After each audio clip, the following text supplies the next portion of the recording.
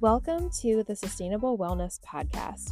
I'm your host, Kate Mackey, registered nurse, board-certified nurse coach, and certified personal trainer. Here we'll discuss all things health and fitness as they apply to real life, like juggling careers, children, mental health, and just life in general.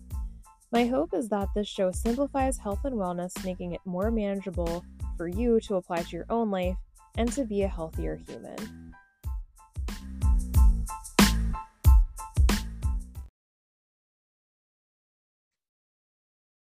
Hello, friends, and welcome back to the Sustainable Wellness Podcast. I'm your host, Kate Mackey.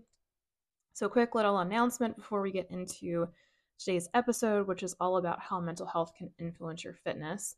Enrollment is open for sustainable strength and nutrition. I'm currently only taking on a limited number of clients. It's definitely more of like a high-touch coaching program, just because I want to give you the attention that you deserve. So once spots are filled, they are going to be filled for a while. Typically, coaching lasts, the minimum commitment is 3 months, but typically people will stay on at least for like another few months, if not longer. You have the option to do strength or nutrition or both. And everything's all virtual. So we'll meet a couple times a month. We'll go over your goals. If you're doing the strength portion, the workouts will be sent to you. Everything is housed in an app, including the demos, any weights or reps or any equipment that you need. Like all of that stuff is taken into account. And it's all there for you. And then, of course, you have text and email access to me as well. So if anything pops up on the fly, like during a training session, or you're trying to figure out like something that week as far as nutrition goes, and you have a question, even though it's not like a scheduled session or a scheduled email check-in, because I also do those in between when we're not actually meeting, you can always shoot me a text or an email.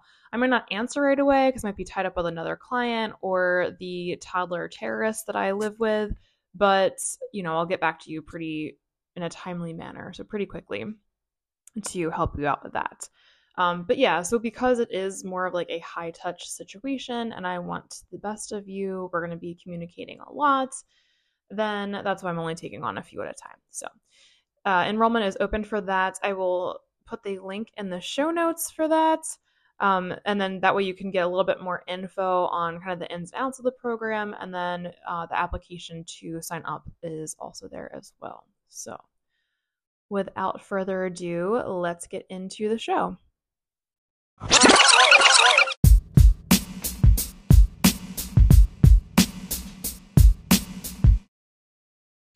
Hello, friends, and welcome back.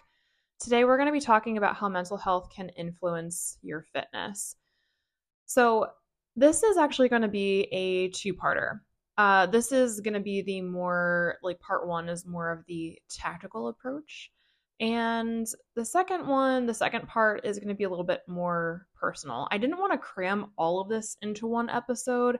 And then also, unfortunately, there are some trigger warnings that kind of go with part two. I think it's important to tell stories, so I am going to be quite candid on how personal experiences can relate to health and fitness and how they can influence that. But if you're not in the best headspace for that, at least you can get like the tactical stuff here. And, I think storytelling is important. It makes you not feel so alone. Sometimes hearing other people speak on issues, it kind of gives you a voice as well, even if you're not in a place where maybe you can talk about it. So I am going to get more candid and personal in part two, but all the tactical stuff you're going to find here. So I have basically like split this into 4 different categories. It's not really anything, it's not like a formal scientific study. I haven't done like a crap ton of research on this. So I will kind of give the disclaimer that it is more anecdotal. It's based more so on what I've seen and what I've experienced, not just for myself, but in my last 11 years as a coach. It's probably an okay sample size. Again, this is not like a formal scientific study or anything like that. I have coached a lot of people in that time frame, and it feels pretty consistent. So people typically will fall into one of these 4 categories. They sometimes move through them depending on the circumstances. They might fall into one category and at one point in their life, and then something else comes up at another time. They might find another category. I know that's definitely true for me. I've pretty much been in all four of them, which I'll kind of get into a little bit more in the next episode. And they're all fine. They're all, I would say, normal. There's nothing wrong with any of them. But the point of this is basically, if you don't have your mental health, it's really tough to have much else. I think that the subject matter of mental health and mental illness is getting better, but there still is that stigma out there. And I still feel as though it is not taken into account as much as it should.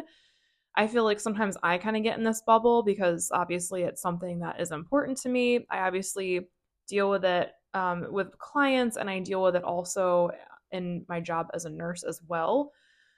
And for myself, I tend to, we have like these hard conversations like with my friends. Luckily, I have great friends. We're all pretty supportive of one another. So sometimes I forget and I'm kind of in this bubble, but the fact of the matter is we're still not there yet. It's getting better, but we're still not there. And I would say, because, of working in healthcare and also having several people in my life, friends and family who are first responders, the amount of like support and openness about mental health and mental illness around those two professions is greatly lacking. Again, I think it's getting better, but it's still very like hush hush and kind of seen as taboo. And like, I don't know. I feel like it's one of those things where it's like, how can you sort of like, will you be looked down upon if you admit that you have a mental illness while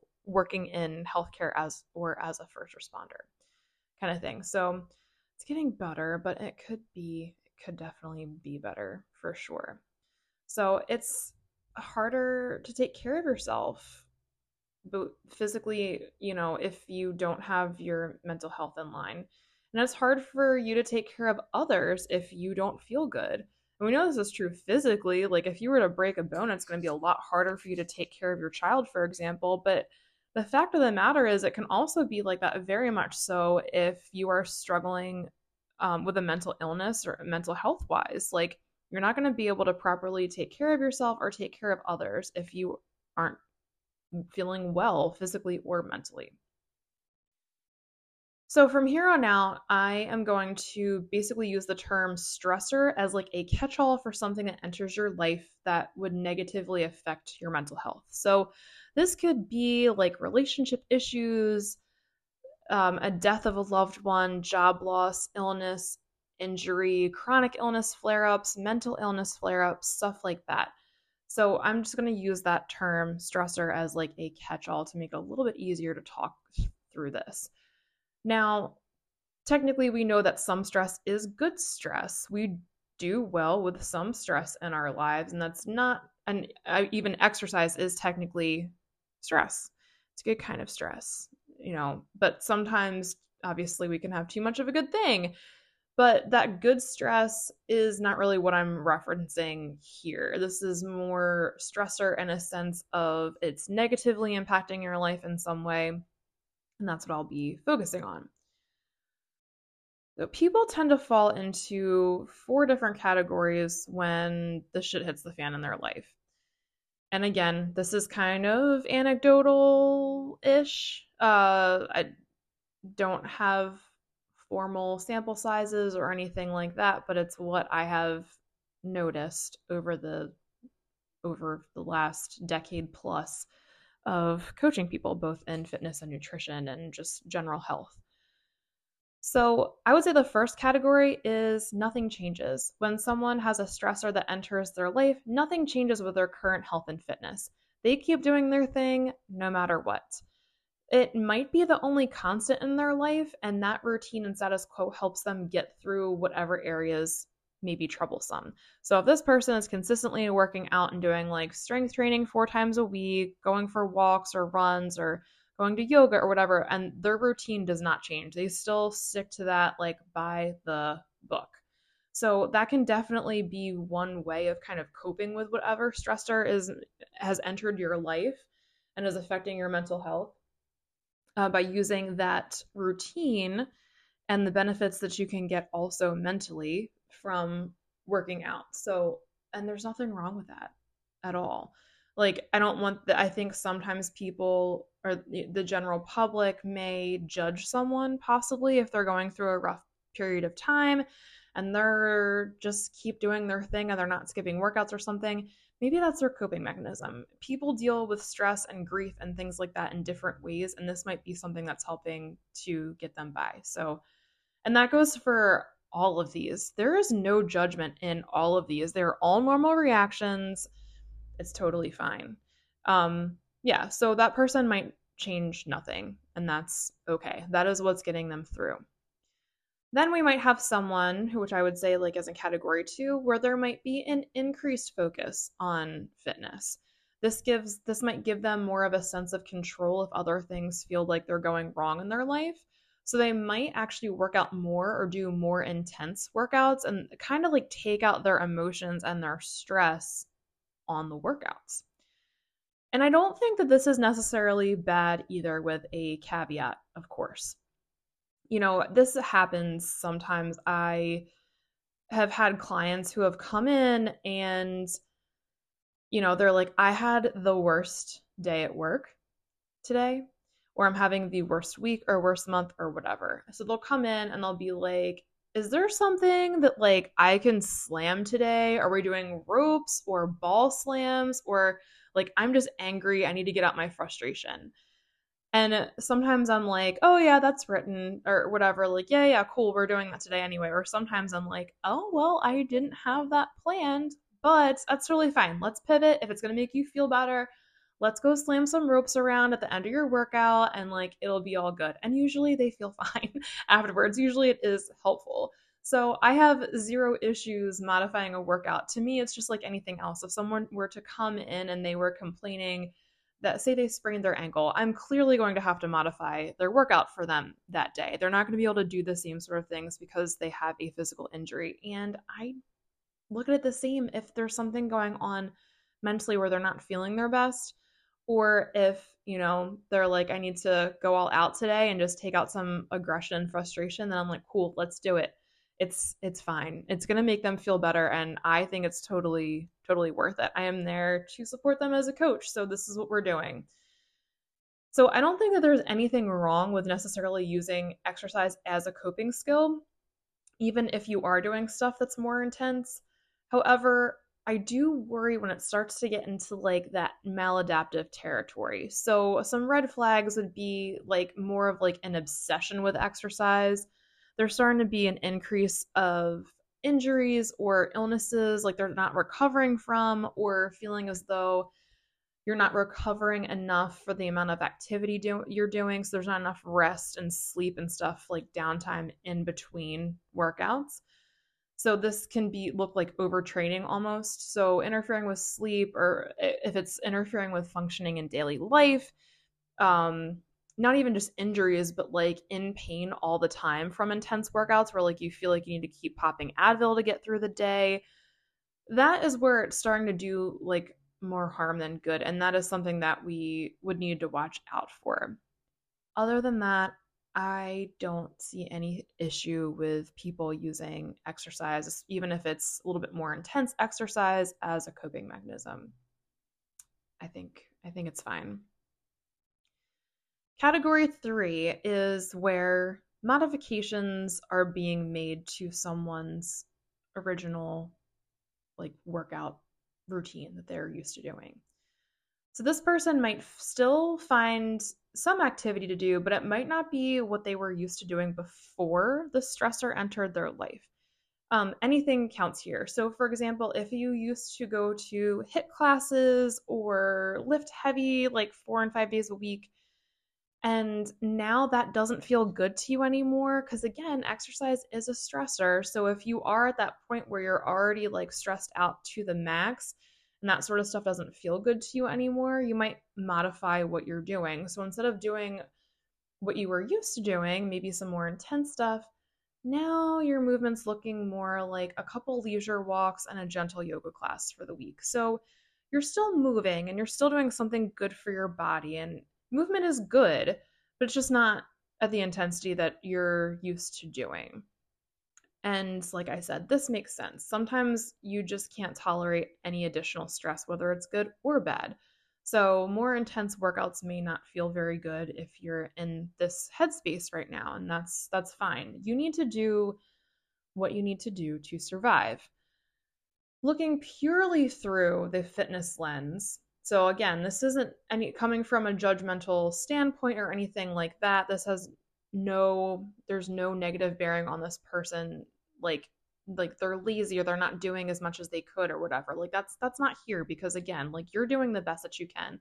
But strictly through a physical fitness lens, you may lose some progress compared to what you were doing.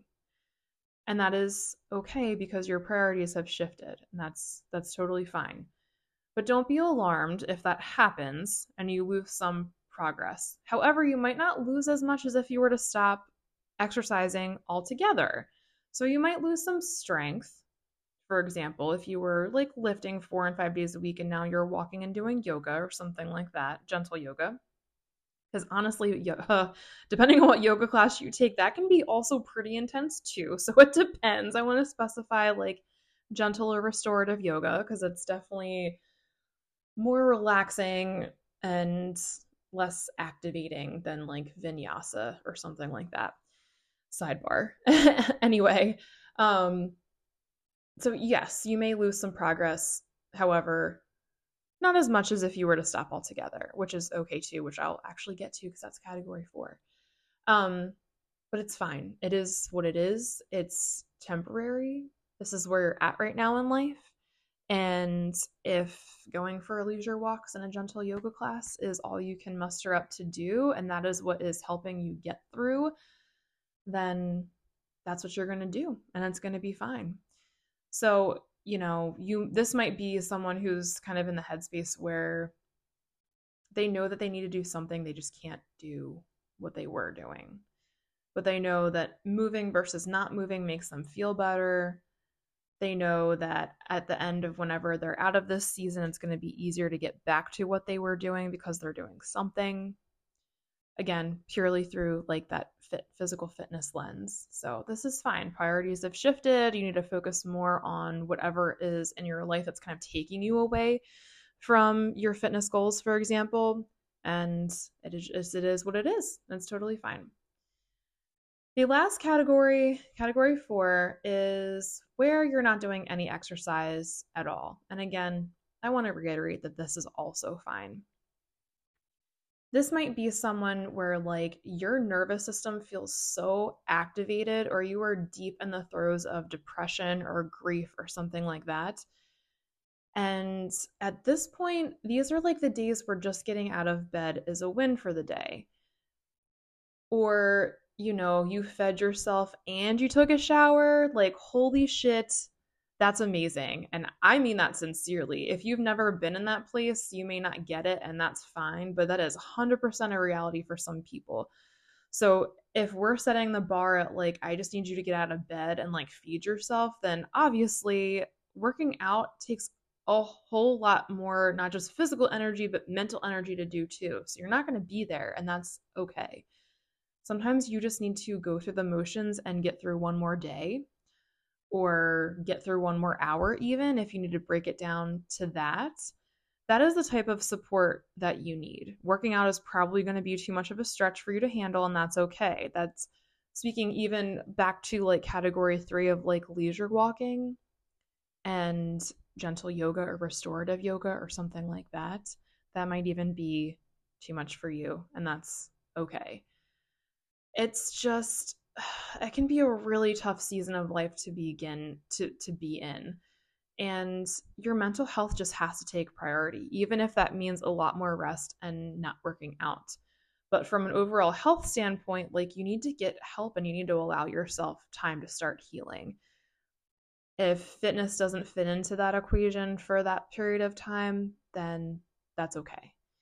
Get in touch with who you need to. Typically, I would suggest seeking out someone, a mental health professional of some sort, whether it is joining like a grief support group, getting in touch with a therapist. Honestly, side note, you should probably just have a counselor or a therapist, regardless of whether there is something quote unquote wrong going on in your life anyway.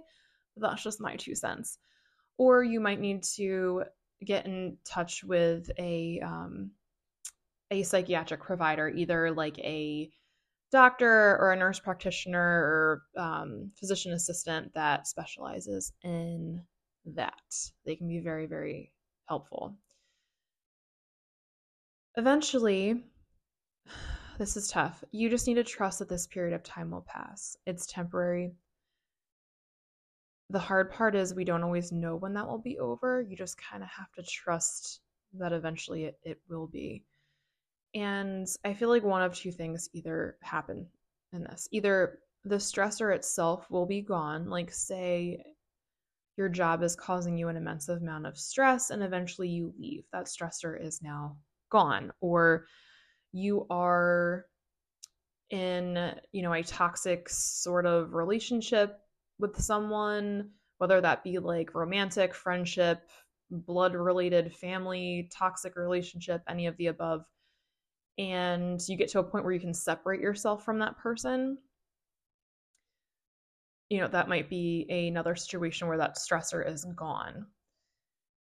And sometimes we can't. If you lose a loved one, that stressor is never going to go away. Or if you've been through some sort of like traumatic event, that stressor is never going to go away. Unfortunately, we just learn to adapt and grow from it and learn to deal with it over time, of course, lots of time and lots of support in order for that to happen.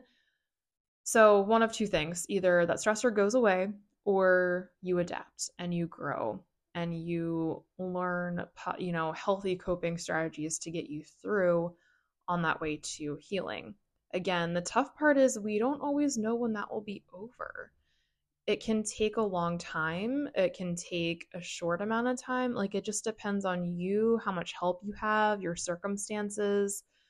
Will any sort of medication help you get through it? Will it not? Well, then, there's a lot of factors. So it can be tough. There's a light there. You just might not be able to see it at the end of the tunnel yet. So that's tough. I'm typically one of those people that does better if I'm going through a tough time, but I'm like, okay, there's an end in sight. This has an end date. I'll get through it. I'll be fine. So for me personally, I know that is really hard to sort of fathom, as if you don't know when like it's going to be over. You don't know when you're going to be getting to a point in your healing where like you're starting to feel better. So that can be really tough.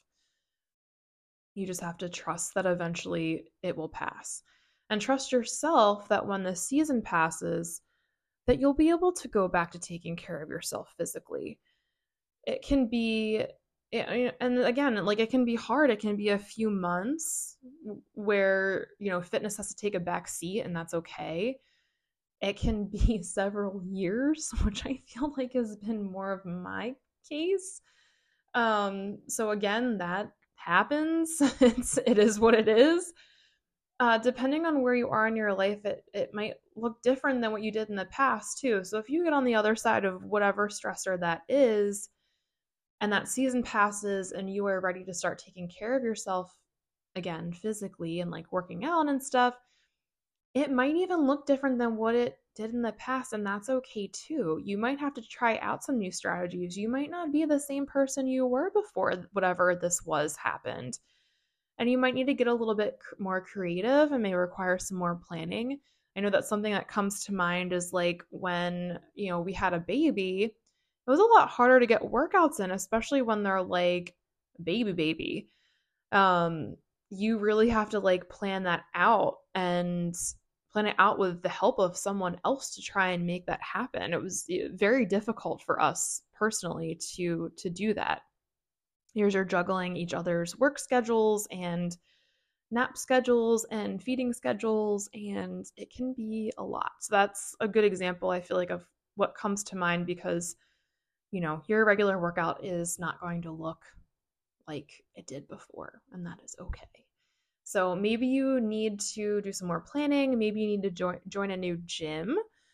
Maybe you need to hire a coach. Maybe you need to hire a meal prep service, or invest in some cookbooks or some apps or, something like that, it might look different. You might have to try something else. And that's kind of the hard part too, because it's like you've already probably invested time and energy in trying to like make yourself feel better. And now you have to sort of go back to the drawing board a little bit as well if you are trying to get back into focusing more so on fitness and nutrition. But again, it's okay. I don't think anybody skates through life doing the exact same thing and it working forever because life does happen. And I want to address again, purely from a physical fitness lens here. If you haven't worked out for a while, this is going to affect your physical progress.